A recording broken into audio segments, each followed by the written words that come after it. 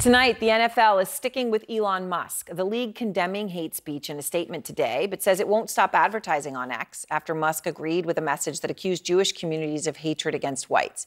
This is major companies like IBM, Apple, Disney, and Warner Brothers Discovery, which owns CNN, all pulled ads from X.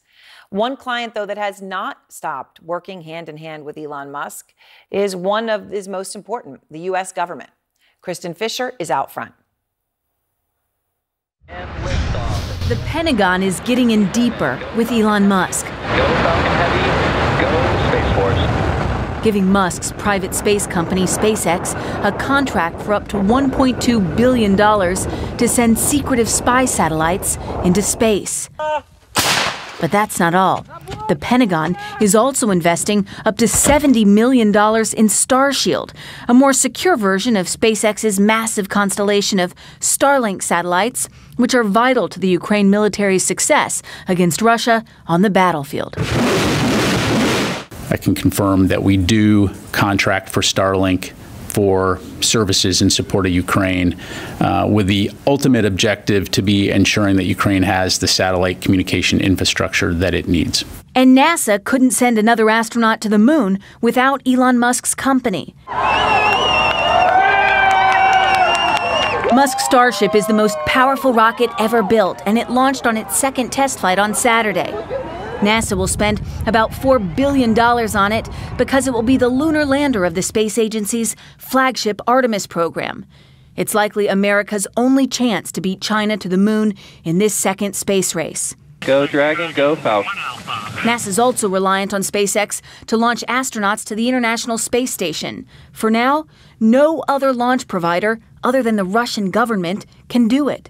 SpaceX is on top because they have done the best. Doug Lavero is one of the few people who's been a top official at the two government agencies most dependent on Elon Musk's companies.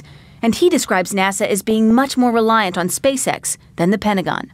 SpaceX is predominant right now, but they're by no means the monopoly that we all will depend upon. While the U.S. does have other partners, SpaceX has been dependable in a dangerous business, which could explain why they continue to work with Musk, who the White House has condemned for spreading anti-Semitic messages. Last year, the United States conducted 78 successful launches, and SpaceX was responsible for 61 of them. That's the same number of launches as the Chinese government and nearly 8 times the amount of SpaceX's closest U.S. competitor, the United Launch Alliance, a joint venture between Boeing and Lockheed Martin. This year, SpaceX has already surpassed that record with 85 orbital launches and counting. For now, and for the near future, the U.S. government's access to space is overwhelmingly tied to SpaceX. And a White House spokesman said Monday that he's, quote, not aware of any efforts to change that. There's innovation out there in the private sector that we'd be foolish to walk away from. I'm not aware of any specific efforts to address our concerns over his rhetoric, but that doesn't mean that we accept or agree with or condone in any way that anti-Semitic rhetoric that he pushed. Now, CNN has reached out to SpaceX. So far, no comment. As for NASA, it has had plans in place for years to try to reduce its dependency on one company. You have Boeing Starliner spacecraft designed to ferry astronauts to the space station next year. Blue Origin has a lunar lander alternative for the Artemis program. But, Aaron, the problem is that neither of those options are ready yet. Aaron? All right, Kristin, thank you very much. And Harry Enton joins me now to go beyond the numbers. I mean, it's amazing what Kristin's reporting, right?